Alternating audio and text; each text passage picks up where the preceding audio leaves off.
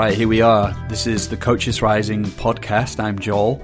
Welcome back. And in this conversation, I'm going to be talking with Greg Thomas about cultural intelligence. And I am lit up like a Christmas tree because I went into this conversation feeling like when I saw he has this online program, Cultural Intelligence, Transcending Race, Embracing the Cosmos, I thought this is great. But after the conversation I've just had with him, I'm like, this is crucial. This is a crucial lens through which we need to see the world, to recognize that it's the water we're swimming in, and how it can be an antidote to these times and be a crucial path towards liberating the creativity of humanity. So that's a bold thing I'm saying there, but we're going to talk in this conversation today about why culture and not race. Yeah, and everything is a lot about race at the moment. And so Greg will share about why he thinks it should be about culture. We'll talk about wokeness. We'll talk about what cultural intelligence allows for, what kind of practices do we need to embody to engage in it. And we'll also talk about the embodiment of culture. That's where this gets really interesting. It's like, how can we recognize that we are embodying culture already? And what does it allow for when we do? So a few more words about Greg. He's a writer, a teacher, an entrepreneur, and the CEO of the Jazz Leadership Project. And in these times with the pandemic, he's been featured more on platforms such as Rebel Wisdom, The Daily Evolver, The Stoa, and our platform too. He was in our summit last year. And he also taught this 9-week online course, Cultural Intelligence, Transcending Race and Embracing Cosmos. That's kind of what we're going to go into today. Okay, so that all being said, if you're not on our mailing list, cool, join it. You just have to head to coachesrising.com. Put your name in the sign-up box you find there, and you'll stay in the loop about upcoming podcasts and other things we create. And that's it. Let's dive in. Here's the podcast with Greg Thomas. So great to be with you, Greg. How's Great things? to be with you, Joel. Yeah, I'm having a lot of fun already in our check-in, and I'm excited about our topic today. We're going to talk about cultural intelligence. I just think this is just one of the topics of our time. So we'll dive into that. And I'm curious what inspired you to create, before you name what cultural intelligence is, what inspired you to actually create that body of work? Well, it ties into my being a part of the integral community. Steve McIntosh, who's an integral philosopher, whose most recent book is Developmental Politics. In fact, I want to give the full title, Developmental Politics, How America Can Grow into a Better Version of Itself. He actually has used the term cultural intelligence to identify ways to understand human beings as individuals and as part of groups across time and history as being basically tied to traditional values, modern values, postmodern values, and then postmodern orientations and frameworks and values. So a friend of mine, Matt Ludmer, who is the founder of the Align Center in Irvington, New York, in Westchester County, he came across that term after reading Steve, and then he connected me. He connected with me. He said, we're looking at creating our curriculum for the coming season, and we're looking at our models and our topics and themes, and we realize that there's a gaping hole in terms of culture.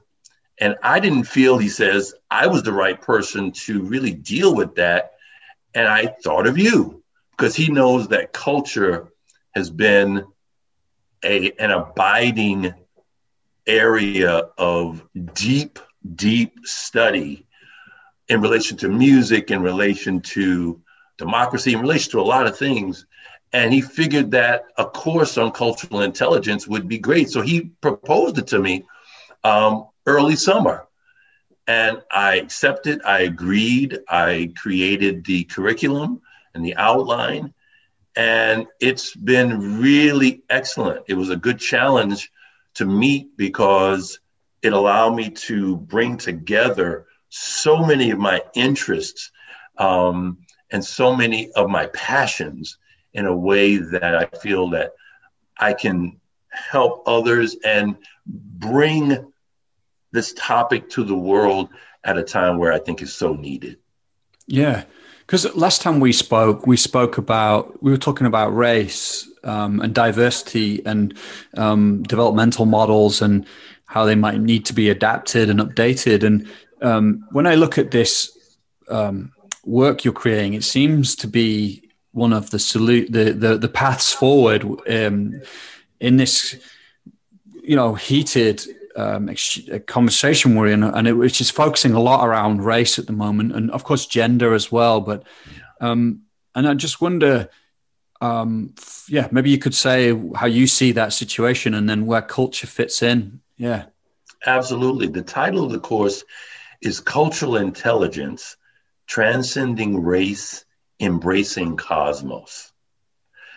And the transcending race portion looks at race as an idea that is about 500 years old in human history, particularly in the West, and how it started as a folk idea that was actually applied to people in the same family or groups. But then with the history of capitalism and colonialism, where there was a need for labor, and in the Americas, particularly North America, of course, Native Americans were looked at as the initial labor pool. But they helped basically destroy Native American culture and Native American peoples, though, of course, they are still present in the United States on reservations and their own communities. But then they had to look for labor sources elsewhere. And so Africans became one of the pools, even though before the nation became a nation officially, with the Declaration of Independence and the creation of the Constitution and then the Bill of Rights, you had Black folks, like many immigrants from Europe, as indentured servants, which is a different status. But then that changed from an indentured servant status to a form of slavery, chattel slavery, where individuals who had that categorization were slaves for life. This is a different kind of slavery. Slavery has been around in human history and human civilizations for thousands of years, but this was a different form of slavery. And so if you look at traditional cultures, to use that traditional modern, postmodern framework we mentioned earlier, traditional cultures have certain myths and certain stories and narratives that undergird their belief systems. So from the traditional perspective, race was looked at and justified from a very ethnocentric perspective. You have certain stories in the Bible, like the story of Jacob's sons, Ham and Shem and Japheth and others. And there was a justification for slavery from a mythological or ethnocentric perspective, that supposedly Ham looked at his father naked and therefore his people were cursed, and those people were connected with people who ended up being Africans.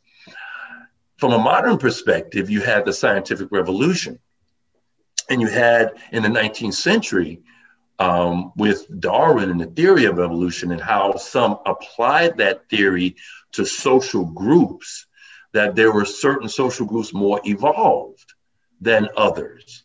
And therefore, if you see certain groups of people who are on the lower end of the total pole, then that's basically the way it happened because of evolution. And that's just the way it's supposed to be. So it gave a modern scientific justification of that. So we look at race as an idea and a concept which truly doesn't have validity in terms of a biological reality, but does have reality as a social construction, which is the postmodern variant, that in terms of the way we look at social groupings, that race has become real through that type of dynamic. And so we were able to analyze race historically and look at it for what it is and say, you know something, it is a ascribed category that one actually doesn't have to agree with or accept.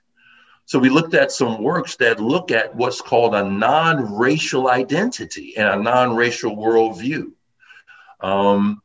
So that's one part of it. So the idea is it's important to transcend the limitations of the very concept of race, which is a foundation for racialization, which is putting race, the process of putting racial categorization through a society and breaking groups up into these different racial categories. And also racism, which is an enactment of invidious difference based on that ascribed category, right? So culture, on the other hand, is a category of human identity, human development, human reality that is a much stronger and a firmer ground to look at sameness among humans and differences among humans, okay? And the embrace cosmos part refers to, yes, a cosmic perspective. From one perspective, you know, looking at having an enlarged viewpoint as you as a member, you as a part of a widening and expanding universe that's alive. But it also has to do with a philosophical concept called rooted cosmopolitanism, which was developed by the philosopher Anthony Appiah and further extended and elaborated by one of my favorite political philosophers, Danielle Allen of Harvard. And rooted cosmopolitanism basically says that you can be rooted in various forms of identity, but also have identifications that are beyond your particular groups. And you can have what's called an equitable self-interest as opposed to a rivalrous self-interest. And cosmopolitanism, or being cosmopolitan, has two parts in terms of its etymology. So you have the cosmos, which has to do with order.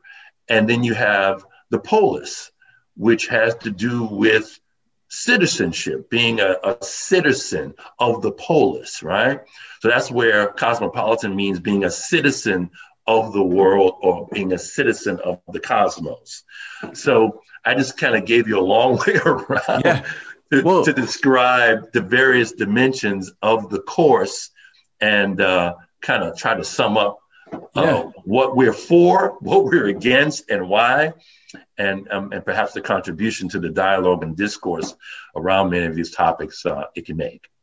Yeah, because there's a lot in what you just said. And one of the things I heard you say was like culture is like I can't remember the exact words you used, but like a stronger or a more wholesome ground to stand on than race, I think you said. And that what I heard you say was like we've invented racial categories which have then perpetuated racism. And what I want to comment on here, it seems like that there's a movement now whereby, like when I grew up, like we were saying race didn't matter or the color of your skin didn't matter, but now it seems to be that does matter a lot, you know? And so we're like reinforcing the importance of race at the moment, not transcending it, as you're saying, is like a way forward in this. Do you Do you see that too? And yeah, I do. Oh, that's very strong.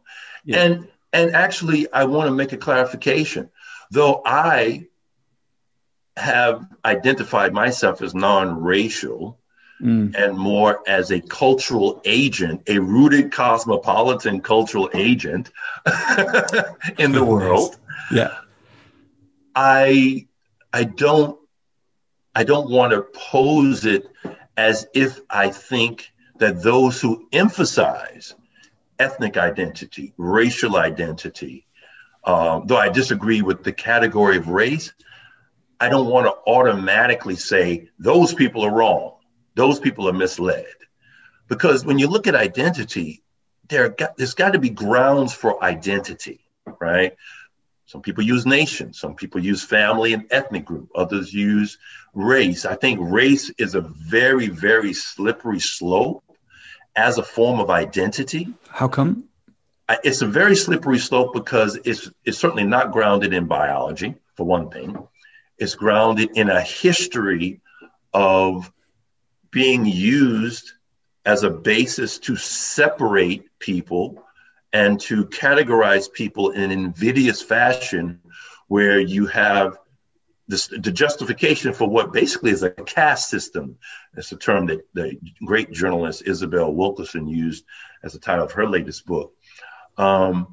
It's a slippery slope because if I say, for example, I have pride in my Blackness, okay, as a counter to the degradation and oppression that has been perpetuated upon my particular ethnic group, my particular cultural kin group, right?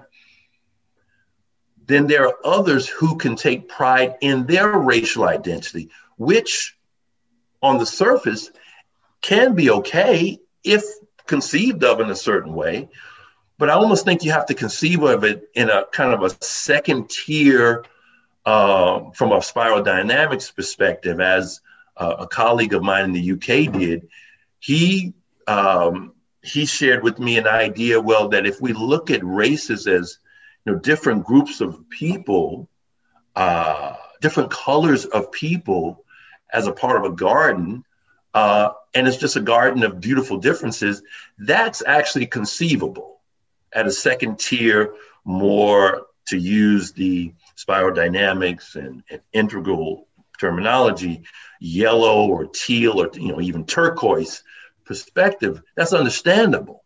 But first of all, there's so few people who are at that level of consciousness, let alone having even heard of the concept, that it's very abstract, okay? So it's also slippery because pride in itself, in identity as a generality, there's nothing wrong with that. But I think there needs to be more of a grounded basis for your identity than race, okay? So there are racial identities that are formed in response to oppression, right? But see, for me, when I say Blackness, I always qualify it by saying Black American. So I position myself in where I'm from in terms of my nationality. So when I say Black American, I actually don't mean race, I mean culture. So if I say Blackness from a cultural perspective, that's one thing. That's a different thing. That's a different dynamic. So that's my framing of it. Okay. But I think that culture, again, allows us to look at what's the same or similar amongst human beings, what's different amongst human beings, and being okay with it and giving a basis for us being able to have dialogue and conversations with each other where those samenesses and differences don't have to be the basis for rhetorical and political warfare, but a basis of appreciating what we share in common as humans and what's different, and looking at it is in a very aesthetic way as beautiful. There's nothing wrong with being different. As a matter of fact, and see, this is my New York bias. I think I talked about this before. I'm a native New Yorker. I was born in Brooklyn, lived in Manhattan, worked in the various boroughs, lived in Westchester. And we're talking about a very diverse place, though, of course, there are pockets of segregation. There are different class levels, all of that, of course. But if you're talking about New York City proper, man, I grew up around folks who were Jewish, Polish, Italian, Irish. I mean, all of these different groupings. So to me, it's a beautiful thing. And I'm actually intrigued by the differences. My great mentor and teacher, Albert Murray, said this a few times, only a few times, but I think it's very important. And I put this in some of my writings on Murray. He says, usually when it comes down to human difference, there's two ways that human beings respond. It's either through xenophobia, fear of the other, or exotica, where it's like, ooh, that's different. Right. Yeah. You know what I'm saying? Most of the time we focus on the xenophobia, but there's also the exotic dimensions where difference is an allure, an attraction, as opposed to being something that we're repelled by. So let's look at those different dimensions. And as he said, let's acknowledge both difference as something that we're fearful and unsure about, but also something that kind of makes us curious and makes us intrigued. And let's lean more on the intrigued and curious side and engage in actual conversations with us across the boundaries of difference. Beautiful, beautiful. I think that's why we talked about Robin DiAngelo's work, why I couldn't quite fit with it, because I felt like just put into a category based on race. And then I was just enclosed in that, and I was like, okay, is she pointing at some important stuff? Of course. But somehow there's nowhere for me to go with this, and it's not creating what I think she wants to create, which is, I don't know exactly what she wants to create, but yeah, that was my sense with it. And I'm reminded of that as you talk about some of the flaws of just focusing on racial identity as opposed to culture. And also the idea of the maybe the good side of cultural appropriation is that exotica, we're seeing different cultures and we want to engage with it, and taste it. And it's interesting that you say the good side of cultural appropriation, because first of all, that's a very nuanced and sophisticated way of putting it. So I want to acknowledge that and applaud you for that, because most of the time when you mention the term cultural appropriation, it's looked at as an unequivocal negative. It's wrong. You shouldn't appropriate culture. But yet another one of the icons of cultural intelligence, Ralph Ellison, who was good friends with Albert Murray, as he said, and I'm going to speak in the vernacular, a vernacular tone, baby, that's what culture's about. Appropriation is what culture is. We look at things from other groups of people and we adapt and say, oh, let me try that on for size. So that's more of a neutral definition of appropriation. The negative definition of appropriation is when you steal without giving due recognition to the origin of what's being stolen. That's actually bad cultural appropriation. Right. Okay. Yeah. But appropriation just as a cultural dynamic and process, that's the way it works. You see something that you like, or that appeals to you or curious about, wow, let me try that.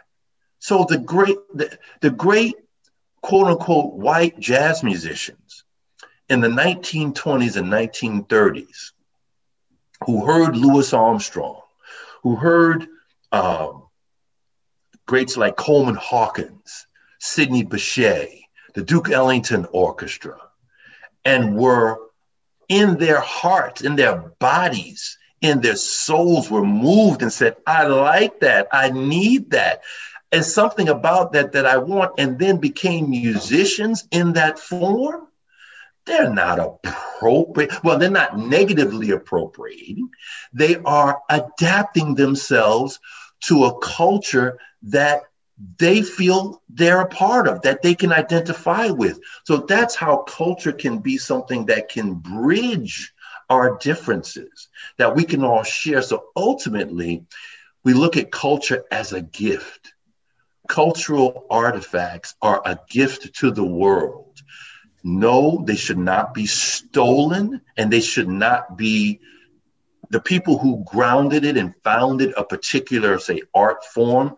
They should be recognized as the founders. But once it's founded and it's in the world and distributed and shared through people playing it, through hearing it on the radio or the TV or the internet, it's a part of the cultural goods, the commonality of culture as goods that we can all share in.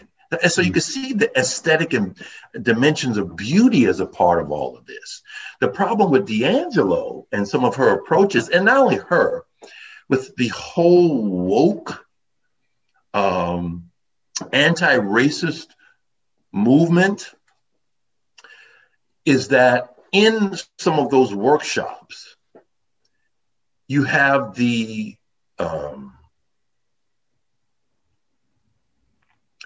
race that's not critiqued as a concept. It's accepted and reified as a concept. So that's my first problem. It's not challenged, it's reified and reinforced. And then the tables are turned, which from a certain perspective, is good for people who identify as white or who are ascribed as white to listen to people who are ascribed as Black and identify as Black racially. That's important because it hasn't happened enough. So that is a good. But if I then turn around and say, not only do you have to listen to me, that you have to accept, based on you being ascribed as white, you being not only racialized in that way, but you being a racist. I'm sorry, that's some bullshit. That's just some bullshit. I'm sorry. You know what I mean? To ascribe racism, which actually in the West and in America in particular, because of the development of social movements, the civil rights movement, being a racist is like being a moral cretin. If you are called that's why using that term should be used very selectively because it's so powerful. And people are just using it willy-nilly, calling this one and that one a racist, using terms like white supremacy. I also willy-nilly, just, white supremacy. These terms have to be critiqued. What did Albert Murray say? He says the folklore of white supremacy. It's a folklore.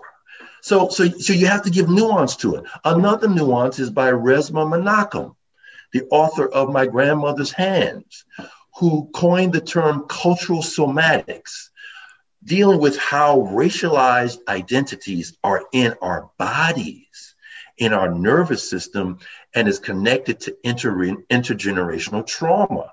Very powerful. He says, it's not just white supremacy, it's white body supremacy. That actually people ascribed as white, they were the ideal of beauty.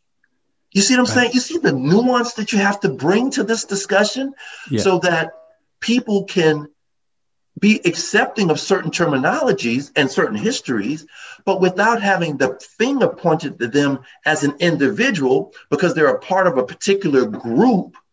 That's what happened to Black folks. It's like, as an individual, you're part of this group. Therefore, I can treat and have laws and have social restrictions and have literally domination based on you being Black. That's messed up. Well, it's messed up, though, of course, it's not a one-to-one correspondence. We are not saying, if I'm speaking from an anti-racist D'Angelo, Ibram X. Kendi perspective, they're not saying that white folks should have the same type of legal restrictions against them. They're not going that far, but they are saying that because there are biases and definite inequality and inequities that you can point to quantitatively in different social dimensions, that there should be ways of evening the score, literally, okay? And they actually are exercising power or trying to exercise power to do that. So that's what the goal is, okay? It's not an unworthy goal. It's just anti-democratic. Right. It's not democratic in the way they're doing it. It actually is more authoritarian and totalitarian in its orientation and in its style. I got a problem with that. I'm a Democrat. I don't mean democratic. I'm a radical. I've described myself and defined myself as a radical moderate. So I'm neither Democrat nor Republican. I'm a radical moderate, but I am democratic in my orientation, in my value system. So I chafe against that wherever I see it, coming from whomever I see it. Okay. Right. So you were right, I think, to feel uncomfortable and put into a box. You shouldn't be put into a box. Your identity, as all of our identities, are multiplicitous. We have all kind of aspects to our identity. So to point to your racial ascription and make judgments upon you based on that racial ascription, I'm sorry. That's racist. That is one of the fundamental definitions of what being a racist or having a racist ideology is. Because it's applied to white folks, it makes it not racist? No, I'm sorry. Right. Yeah. And I think that's also why, that message won't actually change much, because a lot of people just feel that immediately, and then they're just not willing to listen in a way that we all need to start listening to each other more. And I'm just curious how for you then cultural intelligence comes into play here. As well, like what the practices are, how we can apply it. I know you said that, you've even been talking to professors in schools who are being faced with a very strong woke ideology. And so, yeah, what is cultural intelligence in a way, in practice? Yeah. Good question. Thank you. There are many angles from which to look at it, but I want to stay very practical, because you basically are saying, well, what can people do? One thing, they can be more open to listening. I think more people need to develop their listening skills. This is something in the Jazz Leadership Project that my wife and I have founded and run, and we work with organizations to develop a fundamental value and practice of listening, so that you're actively listening, you're present, that you're actually listening with your heart involved, empathetic listening. And then you're listening from a perspective that Otto Scharmer of Theory U at MIT calls generative listening. You're listening from a perspective that let's work together to make a better future. So as I listen to you with my head and my heart, I'm going to listen to you in a way that together we can actually work together to make a better future. All right. So listening as a foundation for better dialogue and better conversation. So conversation, skilled conversation, even in the David Bohm sense of dialogue, is what is largely needed. So that's one thing that's needed. Another practice is to learn more about folks who are different from you, different from your particular identity or the identification or identifications.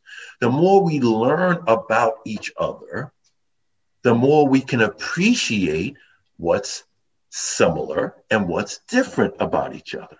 That's another thing. Another practice of cultural intelligence would be the Steve McIntosh version, where we look at human history and we look at the development of ourselves as individuals in a developmental manner, where if you just use the basic categories of traditional worldview, modern worldview, postmodern worldview, that these are different ways of seeing and being in the world, right? And usually, and this is the first tier we alluded to before, when modernism comes along, it really, really has a strong critique of traditionalism. So it's, what's mythological or based on narrative or belief.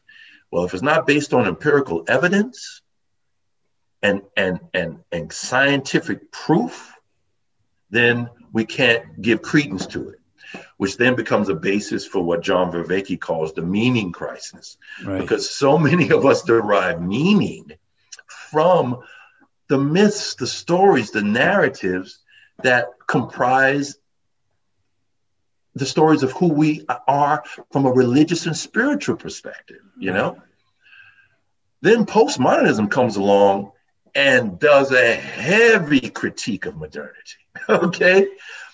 Particularly the sides of modernity that, as I said before, were used to justify colonialism, capitalist justification of caste systems and of slavery and enslavement, okay? But what that critique misses is not only the things that were horrific and terrible, it also doesn't acknowledge what was beautiful and blissful about modernity, the things that were good about that stage of human development. And when we talk about much of the critique coming from the woke, anti-racist perspective, it's centered in a postmodern worldview, okay? The problem with the postmodern worldview from a rooted cosmopolitan perspective is that critiquing and deconstructing can only take us so far. We have to be able to reconstruct in order to build criteria that gives us the way to work together, to move together, to live and love together, even if we are different, to belong together. You see what I'm saying? And This is the hope of an integral perspective, a meta-modern perspective, a postmodern perspective. This is some of the hope that is in those frames of reference and those worldviews, because they can take us beyond just being against what came before. We could see it, we can understand it, we can embrace what's good about each of those. And even before traditionalism, because there are various stages, even before traditionalism, we can embrace those. We can even try to incorporate those in our lives without looking at those looking down and judging those differences as less than. They're different. There's a different way of looking at the world. But why should an 18-year-old look at a 6-year-old and say, "Oh, you're so stupid"? No, they're 6 years old, man. Right. Yeah.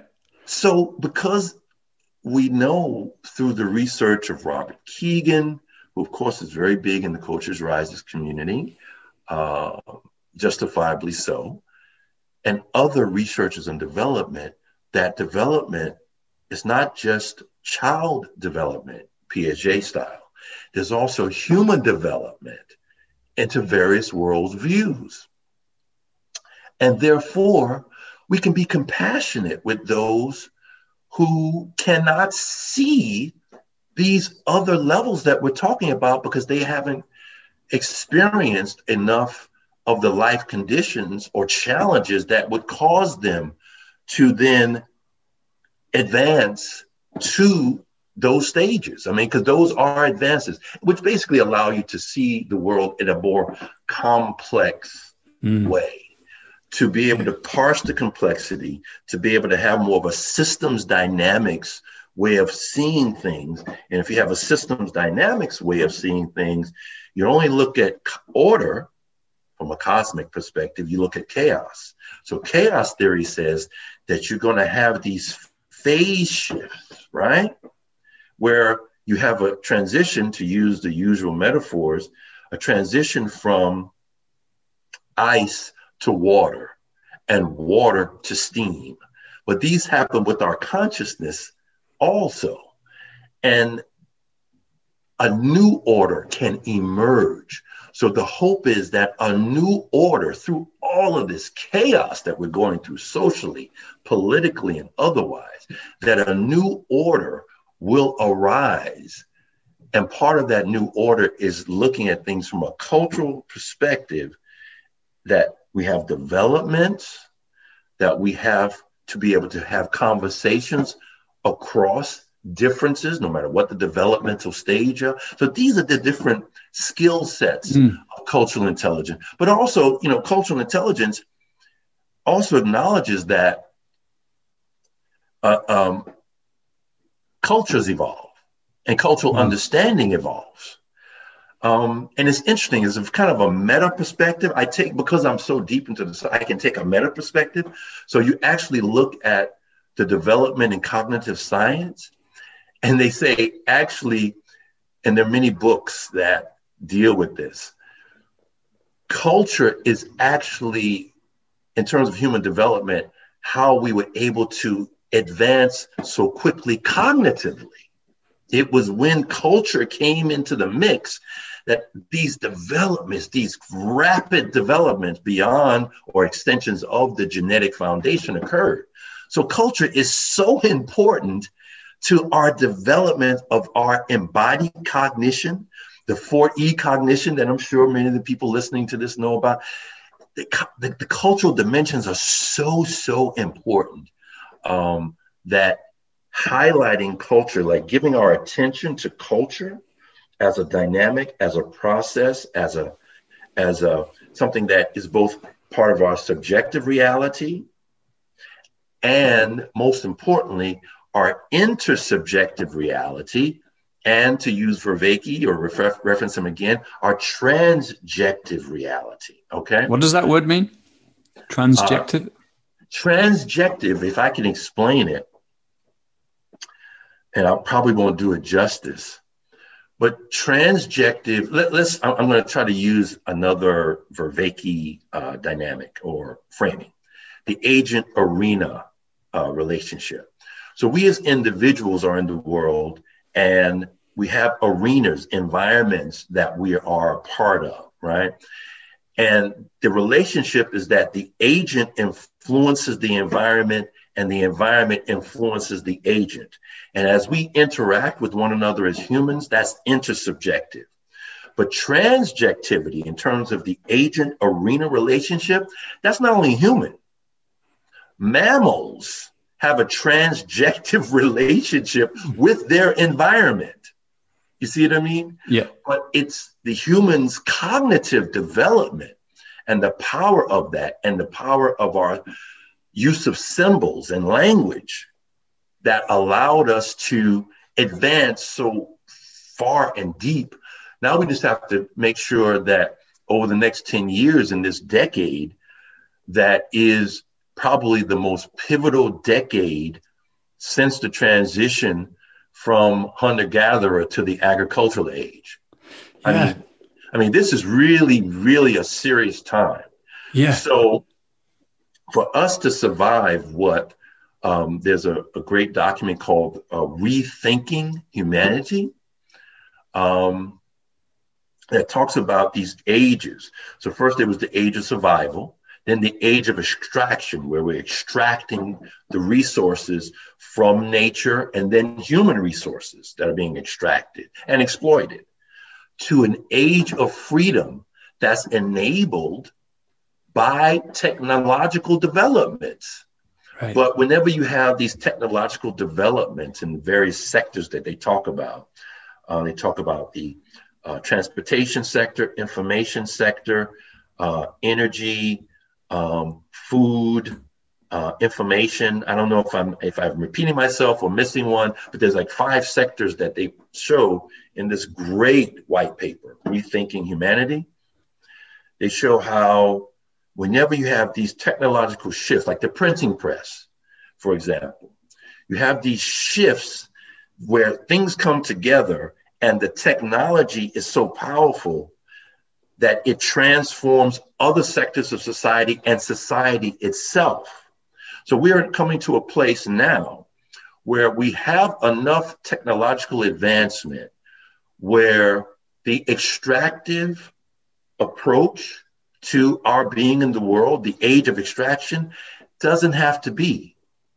We have enough knowledge and technology to feed all humans.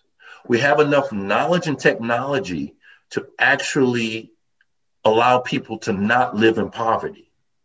Okay. But one of the things these authors talk about that's really important is not just the technology. So it's not being utopian technologically. You have to have what they call governing systems that allows these changes, these great changes through the technology to be managed socially. And it's not easy. Right. So if we don't get it right in the next 10 years, we may be done for. So I teach cultural intelligence as a way to help us make sure that we come out on the other side of this in a way where humanity's better, as opposed to us threatening actually the human species as a whole. I was just thinking about when the Industrial Revolution happened, and there was like these, I don't know if it's like vodka bars in Manchester, but the people became alcoholics, like there was, because of the threat they felt to their existence, like. Absolutely. Oh, no, that's a great example, man. I mean, that's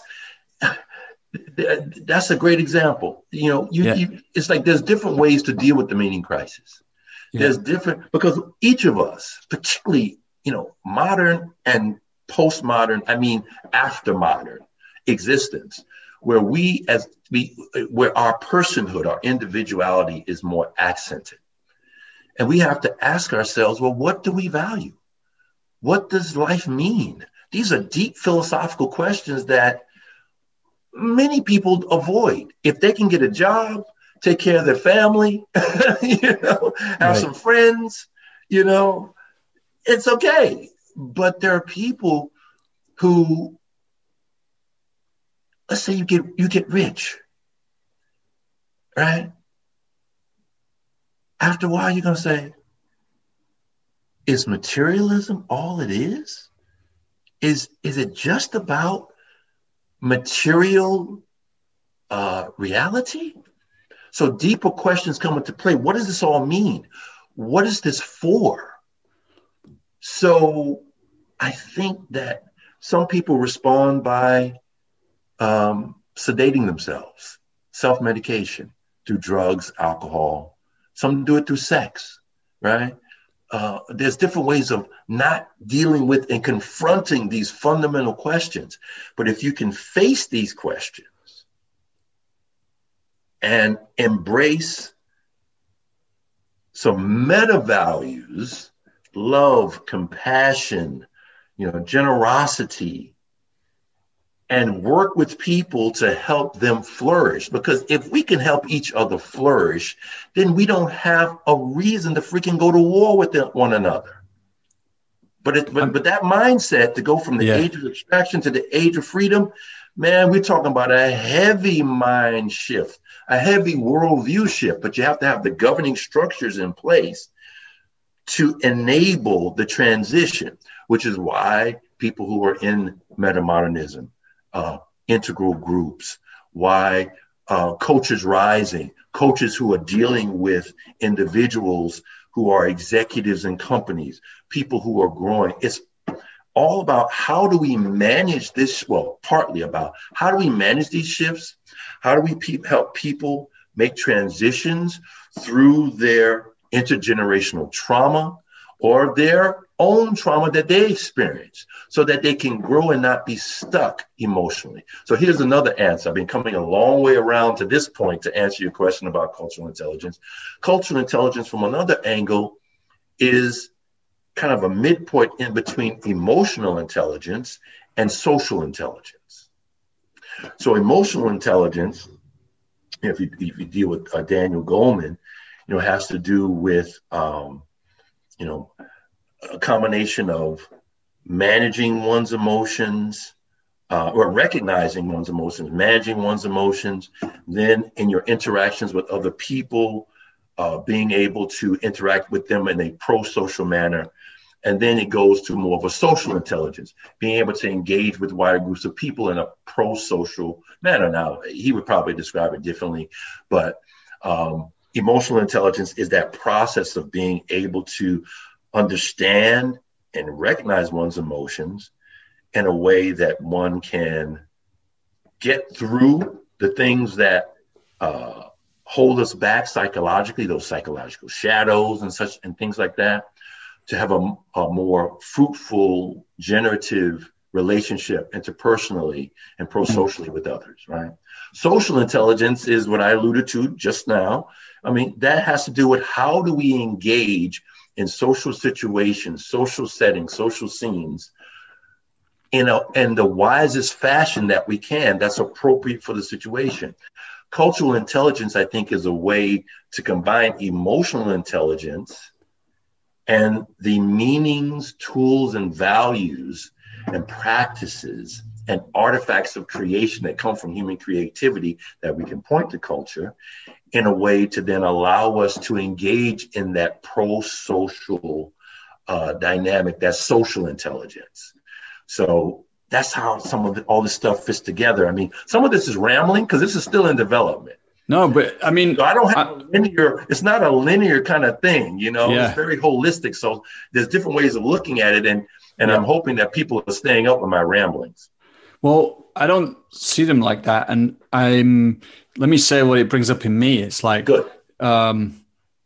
First of all, as you talk about the next decade and this shift we're going through, and this idea of, modern, postmodern, metamodern, meta values, like what started to happen to me was like, I think I started to get an embodied sense of like meta culture.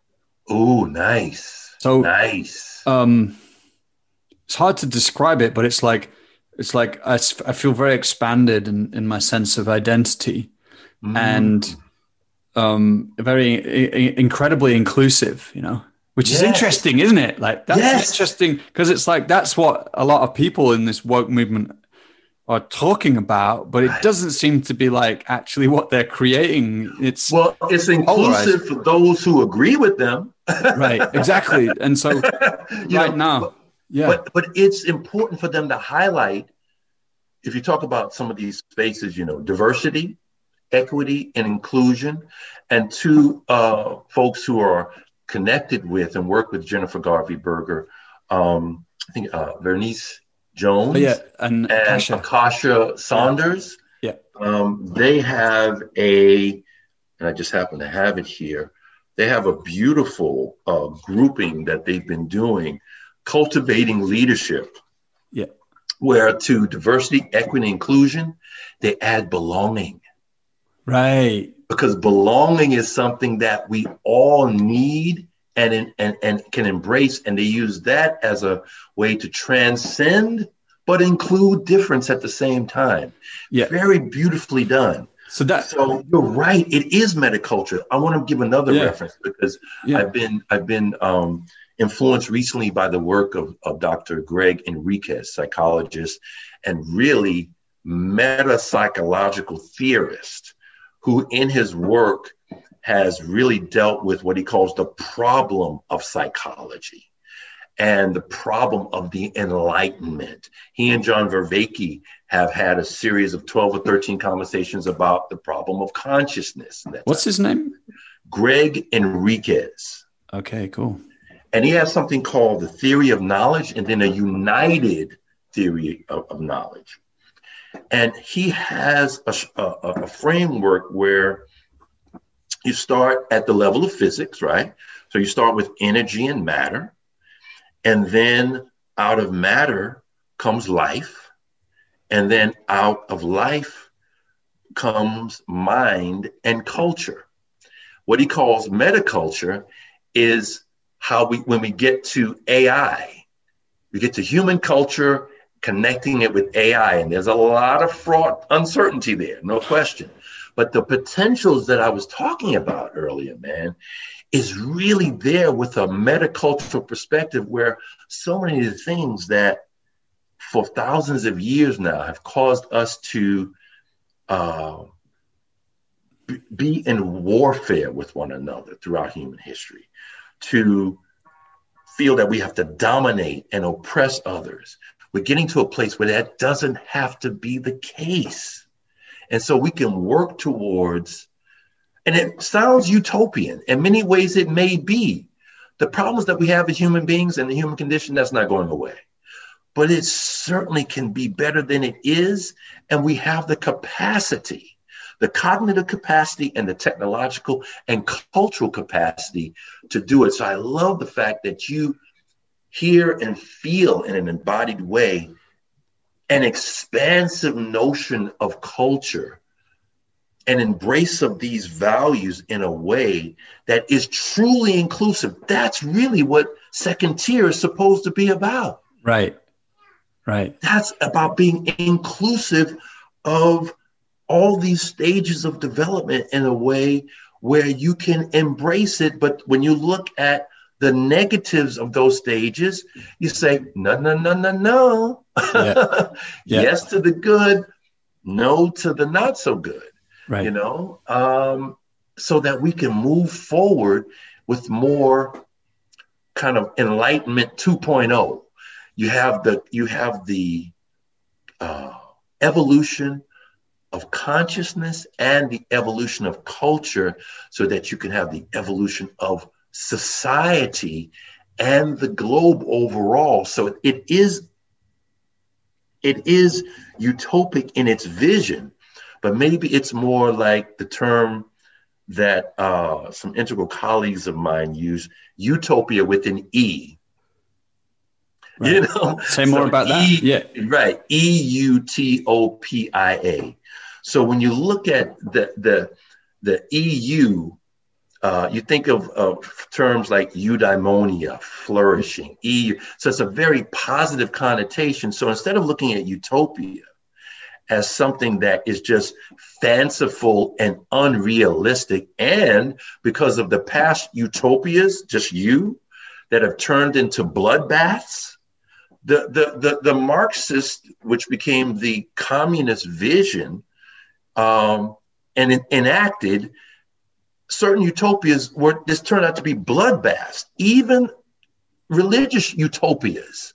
I'm going to force you to believe what I believe because it's good for you, and therefore I will kill you so that your soul can ascend. I mean, this ridiculous notions like that. So utopia is, how can we frame, envision, and devise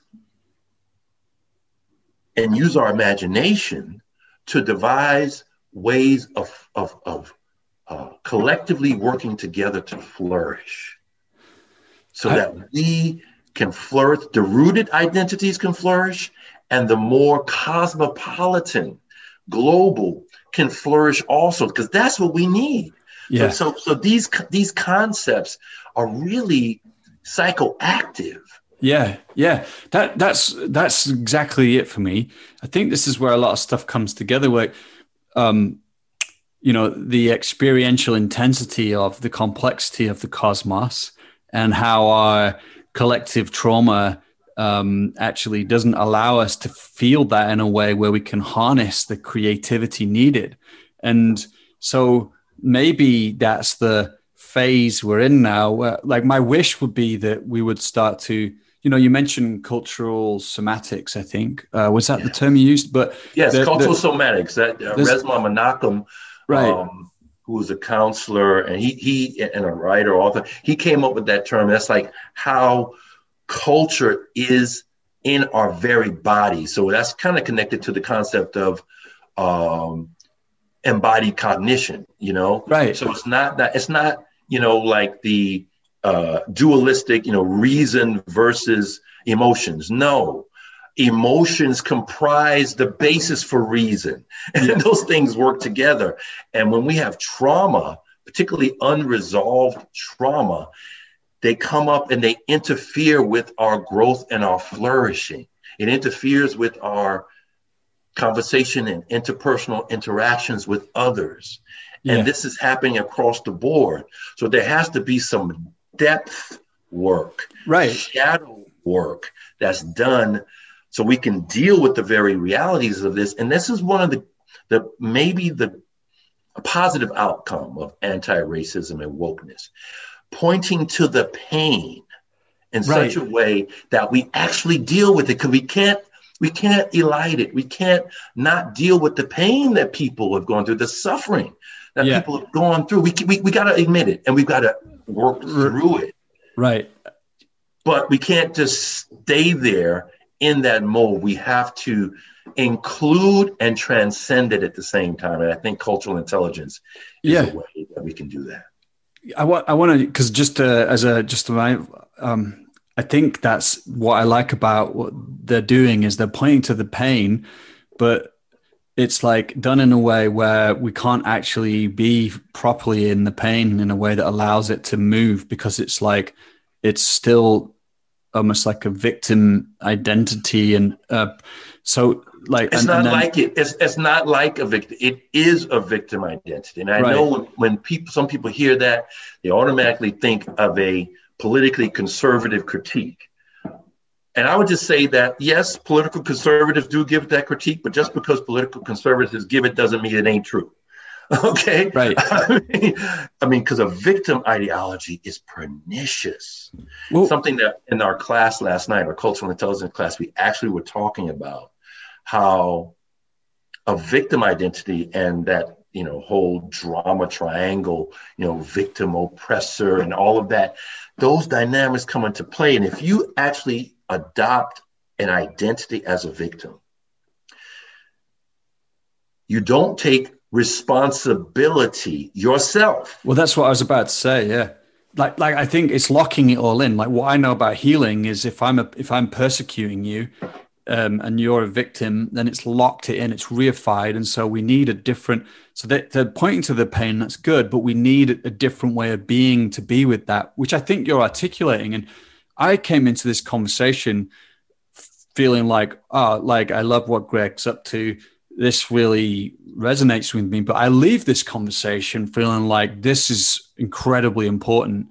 I'm about to go on a call soon with Thomas Hubel, who's doing work around collective trauma work. Absolutely. And so but I hear this and I'm like, this embodied sense of culture is something I haven't given appreciation for, but for the sake of this, what did you call it? Not Eudaimon. Utopia with an E. Utopia with an E. Flourishing collective intelligence. We need to come together as a species and find new ways of living in freedom and sustainability. And so, I think I'm feeling like a strong transmission of the call towards that right now as I speak to you. And so I really want to acknowledge the work you're doing and say, I know we're at time, and where can we find out more about what you're up to? A few places. Thank you so much, Joel. I appreciate your feedback, your embodied reaction, your cognitive reaction, your embodied cognitive reaction. In terms of the course, culturalintelligencecourse.com is where they'll be able to get information on the course, though we are at this at the end of this first round of the course, but just to be able to read about it, to stay in touch with what the work that I'm doing, my business that I have with my partner in life and business, Jewel Kinch Thomas, Jazz Leadership Project, jazzleadershipproject.com. And then our blog, and this is a free blog in terms, this is our content extension, tuneintoleadership.com, where these ideas from the perspective of leadership, team development, integrating jazz as a cultural model for those, and these various issues we've been talking about is integrated in relatively short essays It's been a little over a year now that tuneintoleadership.com has been out here, and we're going to be going into more. And I will say this publicly: in 2021, I will be launching a podcast on cultural intelligence. So you said it. So people should be on the lookout for that. Yeah, that's beautiful. I love that. I'm just saying that to everyone listening because you said at the start, like, I'm not sure if I should say it publicly because then I have to do it. So I'm like, you said it. That's great. For me, these conversations, I want to be part of that cultural evolution, Yes. Like I've always said, I don't want to sound, what's the word, grandiose, but no, it's like, yeah, it's coming. There's something happening through us, but people are listening too, Absolutely. And that's how culture evolves. Yeah, exactly. And the thing is, I'll be honest with you, man. And the irony, this is where it gets into meta-modern, this whole irony thing. The irony of tragedy, George Floyd being killed, spurring this latest iteration of these social movements, spurring folks in the academy, media, and the corporate realm to be more open to diversity, equity, and inclusion, and even the whole anti-racist thing. The irony is that it opened up a way for the work that I do to have more of an airing. That's the reality of it. Mm. You see what I'm saying? And it's ironic because I have a critique of it, but it's a heartfelt critique. It's a compassionate critique. Yeah. Which is something we need because their critique, where's the heart? One of the things I'm gonna ask them if I get a chance. So I haven't done this publicly, but I'm going to say, movements have music. What's the music of your anti-racism? See, I can point to the music of the civil rights movement. We shall overcome. Yeah. I could point to jazz as a music of freedom and inclusion. Where's your music? As I alluded to, the time is short. I think we got about 10 years, man. What I didn't say is that if we don't make the transition right, these same authors, you know what they say in Rethinking Humanity? They say we're either going to go into an age of freedom or we're going to go into another dark age. Yeah. Yeah, I think you're right. A decade, and I think in a way even less. Yeah, because like we've got a few less than that to kind of start to shift, make the shift. Although I think the saving grace might be like non-linear change. Yeah, like emergence. Absolutely. It's not like a linear thing, is it? It's like because right now it just seems like what the hell, we're never going to do it. But we're in a phase shift. We're in the middle of the phase shift. Right. Yeah. So. We don't know what's going to emerge. Yeah. But we have the imagination and vision and cultural wherewithal to imagine what it could be and should be at its best in terms of the extent of how we can see and think about the future with a knowledge of human history and human civilization as the backdrop. To say that, well, we see the mistakes we made. To move forward, how can we avoid those mistakes and make things better for all of us, man? Here we are. We're at the end of the podcast. Just a heads up again, if you're not on our mailing list and you want to stay in the loop about other things we create, then head to coachesrising.com, put your name in the sign-up box there. You'll also find some of our other offerings, our online trainings for coaches there. And just want to end by wishing you well, and I'll see you again next time.